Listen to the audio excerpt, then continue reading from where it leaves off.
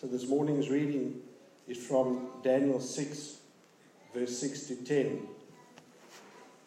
So the administrators and the satraps went as a group to the king and said, "May King Darius live forever."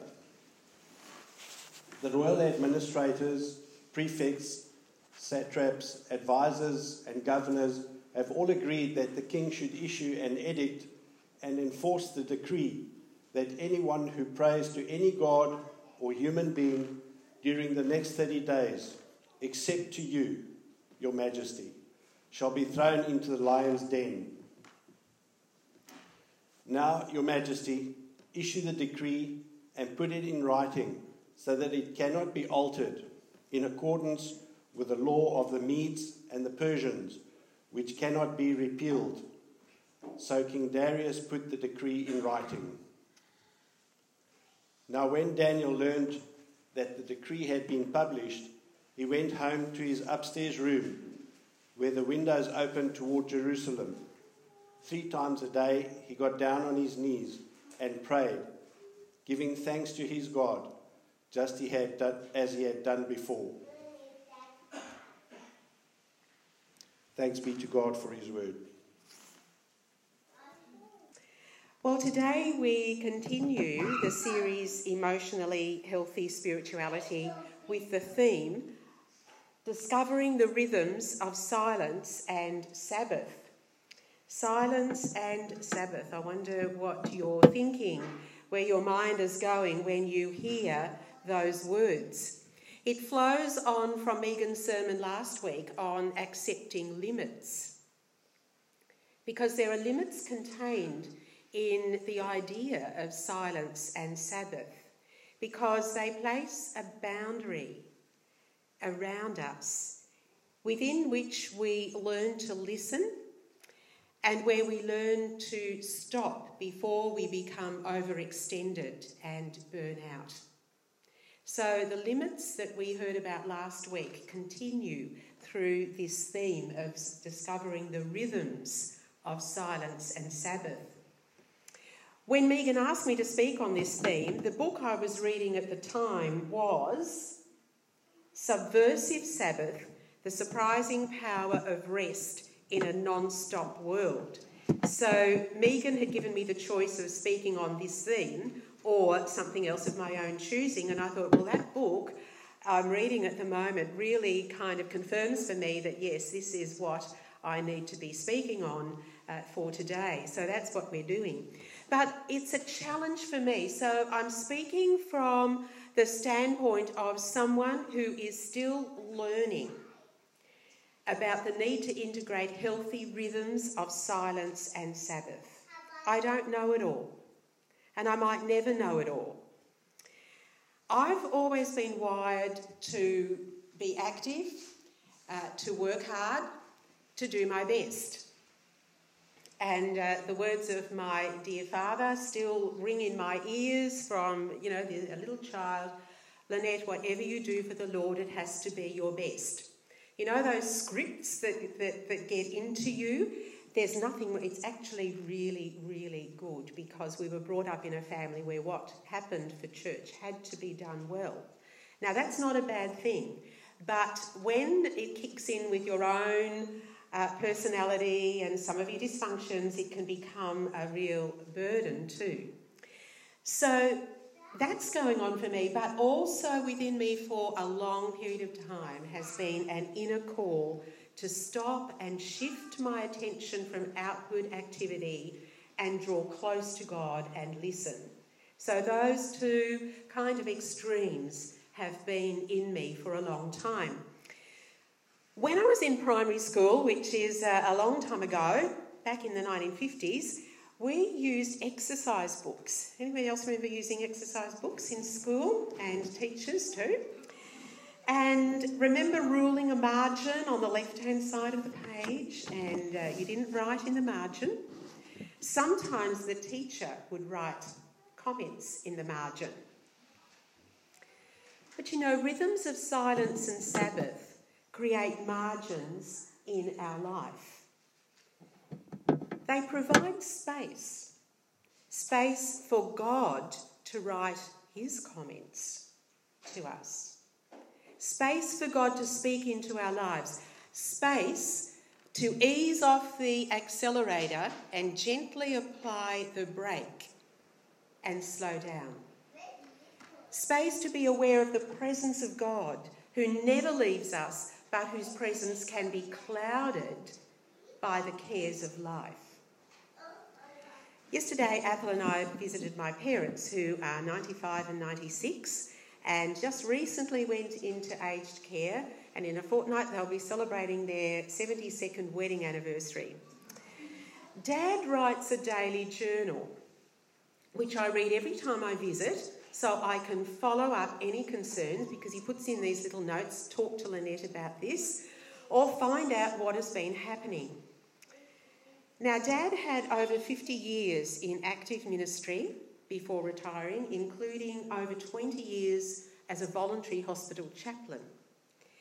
And I read, because I was there last Monday, I read what had happened through the week. And this is what he wrote on Tuesday. 95-year-old man. Another day gets underway. I can't escape the sense of God's presence. Why should I? I don't really want to, for it is beautiful.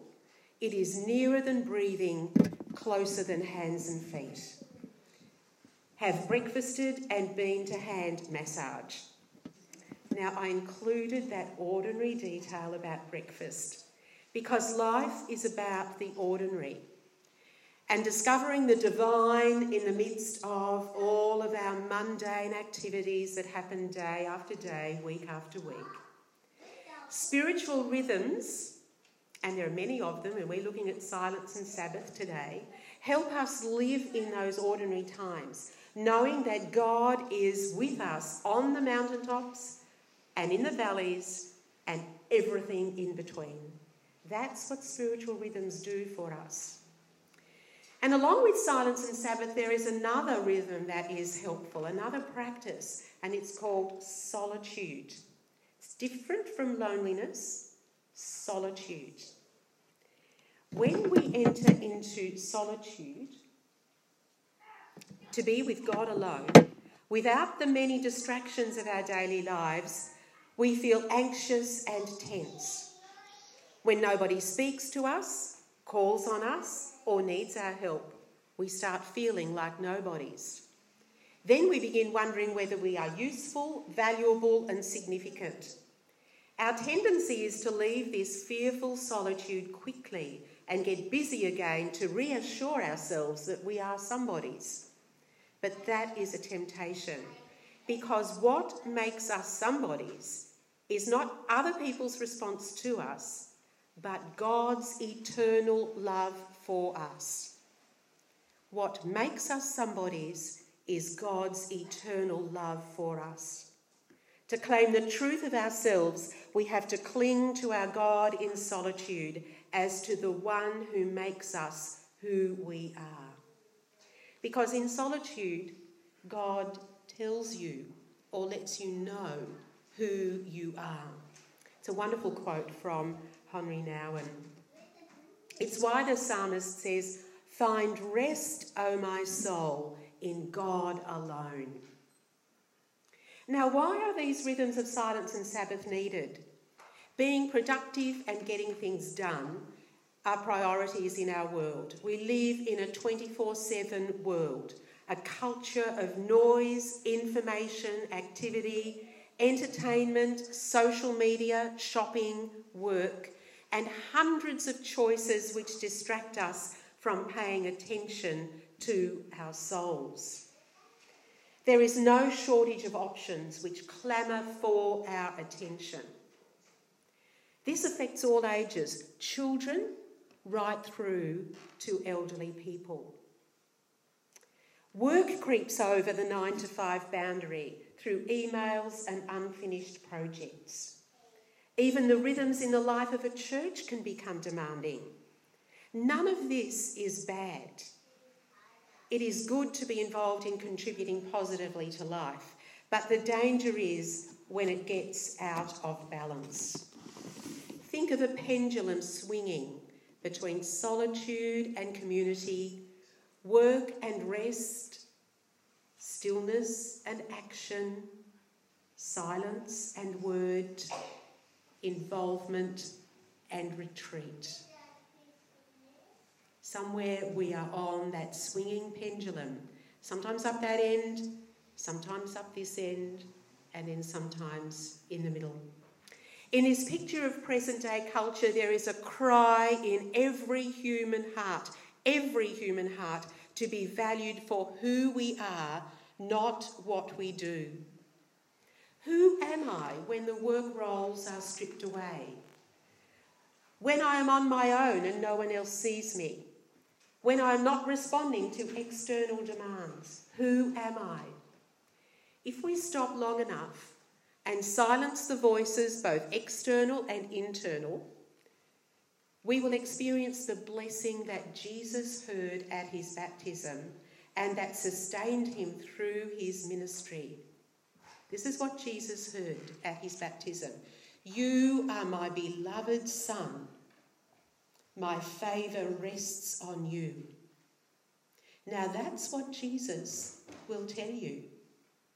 That's what God will tell you in those times of silence and Sabbath. You are my beloved Son.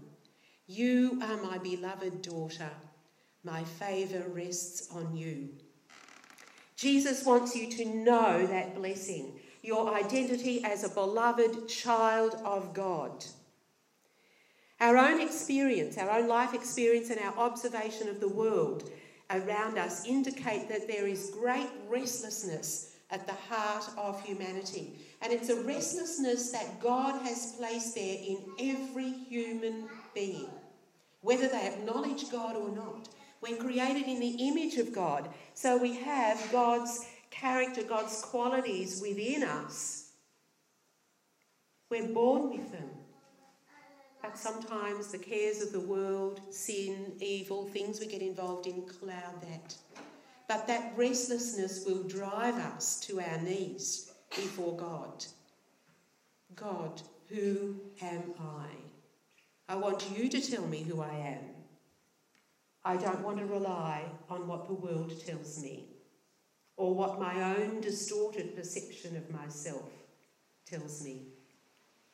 Well, what do we learn from the Bible about this? God gave us a blueprint for rhythm in our lives. The opening chapters of Genesis record that God worked and then he rested. God worked with all his creative power for 6 days, which is symbolic. They're not 24-hour periods of time. It's symbolic for a period of time. And then he rested after it, referred to as the seventh day. Rest shows us who God is. God exercises restraint, even though he is all-powerful and had all the energy to keep going. But he didn't. He rested. He gave us a blueprint for how we are to live. The seventh day became known as Sabbath, which means cease from working. Genesis 2, 1-3. Beautiful passage to read. God blessed it.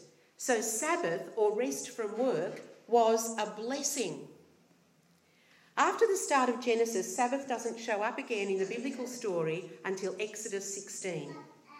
The Hebrew people were slaves in Egypt, making bricks and buildings for Pharaoh. When they complained, their work got harder. That was their life for centuries. Their identity was defined by slavery, taskmasters over them, cruel taskmasters. Moses eventually led them out of Egypt and they spent 40 years travelling in the wilderness to Canaan. During that time on the way, God gave them the 10 Commandments. The first 3 govern their relationship with God. You shall have no other gods before me. Commandments 5-10 give directions for our personal relationships. Honouring parents, not murdering, not committing adultery, not stealing, not lying, not coveting. And you will recognise that these commandments have been built into the laws of our land. Not murdering, not stealing. Then there is commandment number 4, remember the Sabbath. More is written about the Sabbath than any other commandment.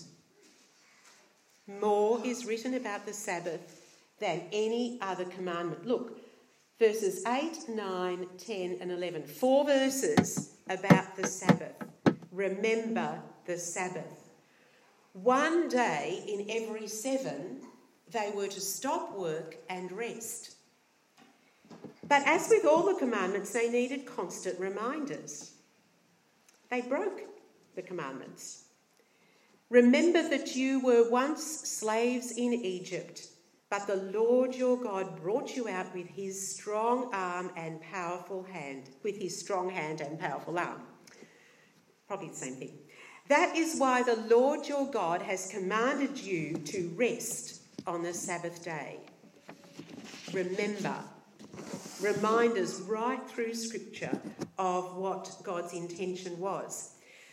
So for people whose life had been slavery and drudgery, Sabbath was this wonderful gift, reminding them that their identity, who they are, was not bound up in slavery and work. Sabbath reminded them that they were creatures, not the Creator. You see, silence and Sabbath realign ourselves with God's plan, God's purpose for us. We are the creatures. We are not God. And if we don't stop and take that in, we start to go on our own way of controlling our worlds and doing our own thing. Sabbath rhythm was instilled into the practices of the Israelites. So they had this one day in every 7 as rest and worship. But it was also in the rhythms of nature and agriculture. So 1 year in every 7, the land was to be rested. We call it leaving the land fallow, to regenerate, the soil to be enriched again. So 1 year in every 7, the land was left to rest as well. Then, every 7 cycles of 7 years, after those 49 years, was followed by what was called the Jubilee year, the 50th year. And on that year, all debts were to be cancelled, all slaves were set free, and all property was to be returned to its original owner. Imagine that in the economy of the world, if that happened every 50 years. It's a picture of freedom from everything that oppresses human life. Debt, slavery, property ownership. Restoration to the original blessing which God designed for human life. Now, the Israelite people were not very good at following that particular commandment right through. But when Jesus came, he actually talked about the Jubilee year of freedom that he was implementing, bringing. So skipping over a few hundred years, we come to the story of Daniel that we heard before. So I'm doing this kind of like quick skip through scripture so you can see where Sabbath has come from. Daniel was taken from Jerusalem by the king of Babylon in around 600 BC, along with other exiles. And Daniel served the king so well that he was kind of promoted and given authority. But he did not succumb to the Babylonian pagan culture.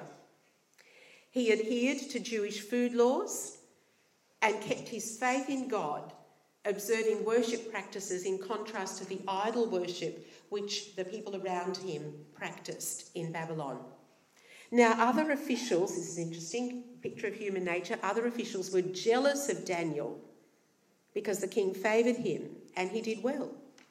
And so they tricked the king into issuing a law forbidding the worship of any god other than the Babylonian pagan gods. What was Daniel to do? We heard about it before. He continued to pray to God 3 times a day facing towards Jerusalem. And so his enemies reported him to the king. The king had no choice but to follow the edict that he had issued, and he threw Daniel into the lion's den. But miraculously, Daniel was unharmed. You see, the key to Daniel's character and godly life was his observance of worship and prayer in a regular discipline of 3 times a day. Now, by the time, so we skip from Daniel to Jesus, we're going about 600 years here. By the time of Jesus, hundreds of extra rules had been added to the observance of Sabbath. So much so that Sabbath was burdensome. If a farmer, if something happened to the sheep, he wasn't able to, if a sheep fell into a pit, he wasn't able to pull the sheep out. All of these ridiculous rules. You were only allowed to walk certain distances.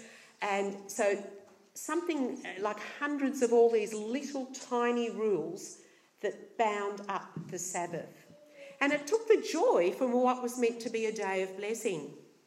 It was all about what you couldn't do. Now, Jesus said he came to give life abundant.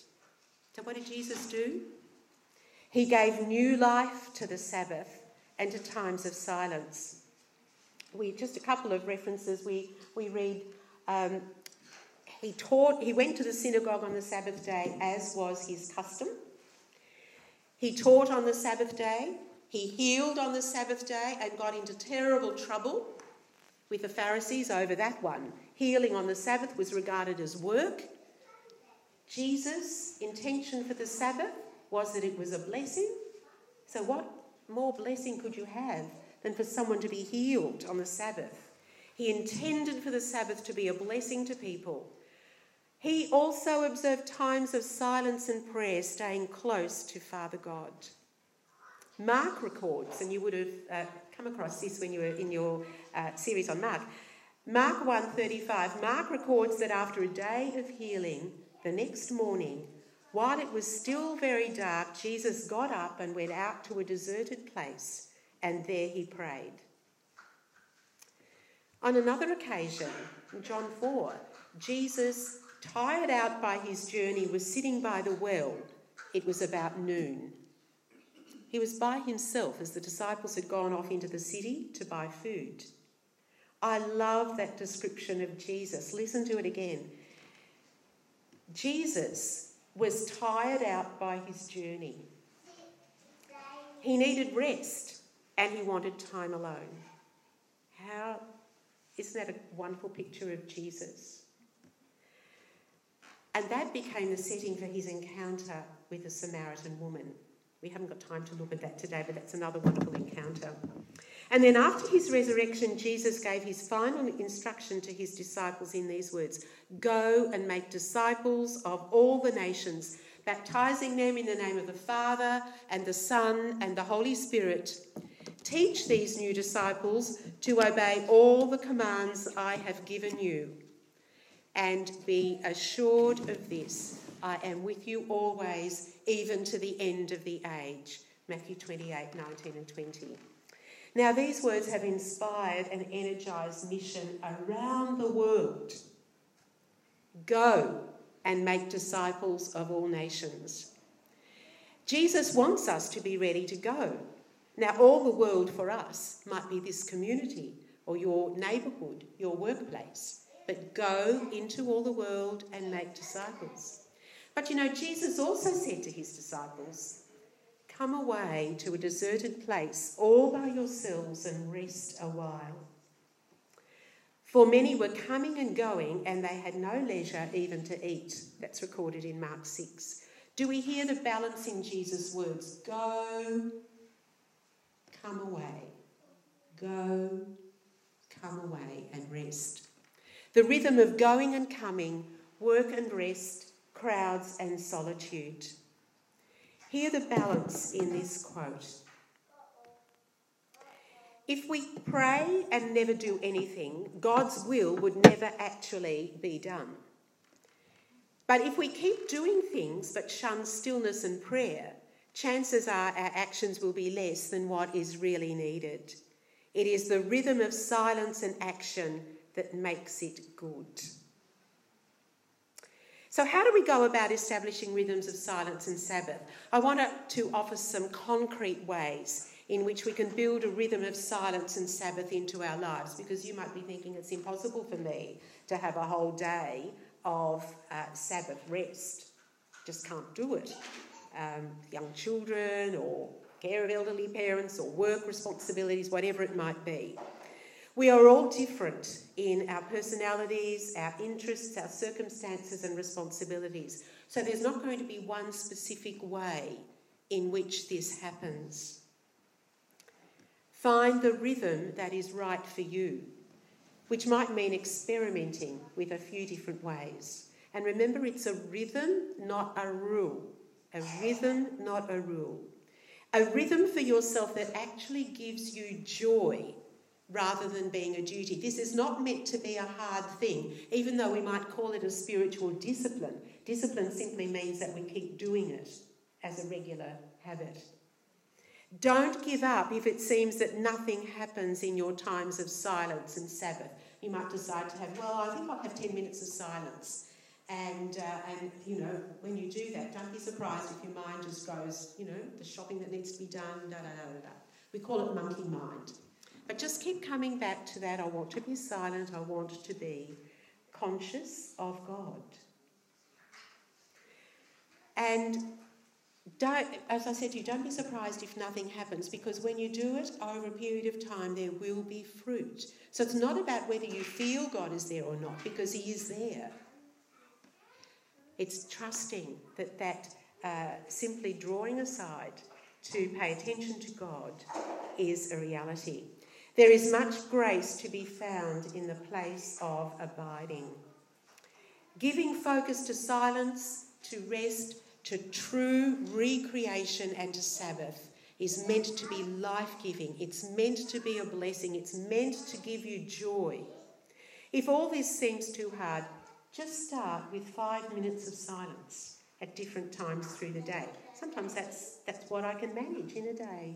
5 minutes of silence, here and there. And it can make a difference. And if you can't manage a whole day for a Sabbath, try half a day or several hours, or try it in a fortnight. Just be gracious to yourself, just like God is. Find Sabbath moments. And it won't happen unless you are intentional about it. It's not something kind of just waiting there for you to pick up. You actually have to do it. There will always be other calls on your time and energy, other priorities that will divert you from prayer and silence. A lovely quote from Eugene Peterson, who wrote the rendition of the Bible called The Message. Sabbath is that uncluttered time and space in which we can distance ourselves from our own activities enough to see what God is doing. Like Megan said before, what is God doing? Not is God doing something. What is God doing? Peter Scazzero in Emotionally Healthy Spirituality talks about the practices of what we call contemplative spirituality. Silence, solitude, the daily office, meditation on scripture, prayer, Sabbath, which enable us to tune in to the awareness of God's inexhaustible love for us. Now, you don't have to put on a serious face or do only what you think is spiritual in times of silence and Sabbath. Some of the practices that I have used are very simple, like going for a walk along the beach or in the bush. And I recall probably about, it might have been 18 months ago or a year ago, I was walking along the Strand and it was a foggy day. You couldn't even see the city. It was misty. And now this is what happens if you're intentional about these times of silence. That kind of God actually broke into my awareness, because I was actually thinking at the time, is it time for me to finish my ministry at Northern Community, where I was pastoral care minister, is it time to actually retire from formal ministry? And so this was this day I was walking along in the fog, and it was like God said to me, well, it all seems foggy and misty at the moment, but it will become clear. And that's what happens. The fog lifts. Now, it didn't lift on that walk, but over that period of time, probably over a month, it became clear to me, yes, this is the time for you to finish that ministry and enter kind of, retirement, whatever that might mean. Other simple practices: reading, journaling, listening to music, playing a musical instrument, reading a passage of scripture slowly, creating a meal and then enjoying it slowly, gardening. Not that that's really one of my Apple will attest to this. I buy the plants and he plants them, so that's how it happens I go to Bunnings and then he plants them. Creative arts, doing something relaxing, engaging in a hobby, seeing a film or a play, going to an art gallery, spending time with family or friends, having extra sleep if you are tired. And then there are times where you'll want to read slabs of scripture. You might want to have an extended time of prayer. So there are no rules about it. But you see how you can build in these practices that seem ordinary but can be invested with that awareness of God. And then there are other practices that require planning. So I have gone on silent retreats over probably the last 20 years. 2 days, 3 days, 5 days. That's the maximum time I've had of silence. And it's very interesting what happens in those silent times. But it's not something that you do necessarily every year. And last year I went on a pilgrimage with a group from an Anglican church in England to the holy island of Lindisfarne, which is off the northeast coast of England. And then, you've been there? Oh, it's a wonderful place, isn't it? And then across Scotland to Iona in the far west. Both places have been centres of Celtic Christian faith, which have kept a tradition of prayer and worship since the 6th century. So we're talking about nearly 1,500 years of prayer and worship happening daily in these places, even surviving the Viking raids. They are called thin places. A thin place is where the distance between heaven and earth is meant to be very, very thin. So these places where they've been kind of immersed in prayer for centuries have that kind of added depth and awareness of God's presence. And being a pilgrim rather than a tourist enables you to experience that way. Silence and Sabbath are about having God at the centre of our lives, realigning our lives with His purpose, realigning our identity with what God says to us. You are my beloved child. My favour rests on you. So whatever ways you do that, and they might change through the seasons of your life, remember that they are meant to renew you, to refresh you, and to be a blessing of joy in your life. May that be so for each one of us. As I conclude this message, we're going to have a few moments of silence in which you will hear the words of Jesus for you. And they come from the message rendition of Matthew 11:28-30. So I invite you to close your eyes and just sit quietly. You might like to have your hands open. Just be aware of your breathing. The Hebrew people actually used the word Yahweh for God, and Yahweh, you can actually say that on your breath. Be aware that God says to you, you are my beloved son, you are my beloved daughter, my favour rests on you. And then Jesus says, are you tired, worn out, burned out on religion? Come to me. Get away with me and you'll recover your life. I'll show you how to take a real rest.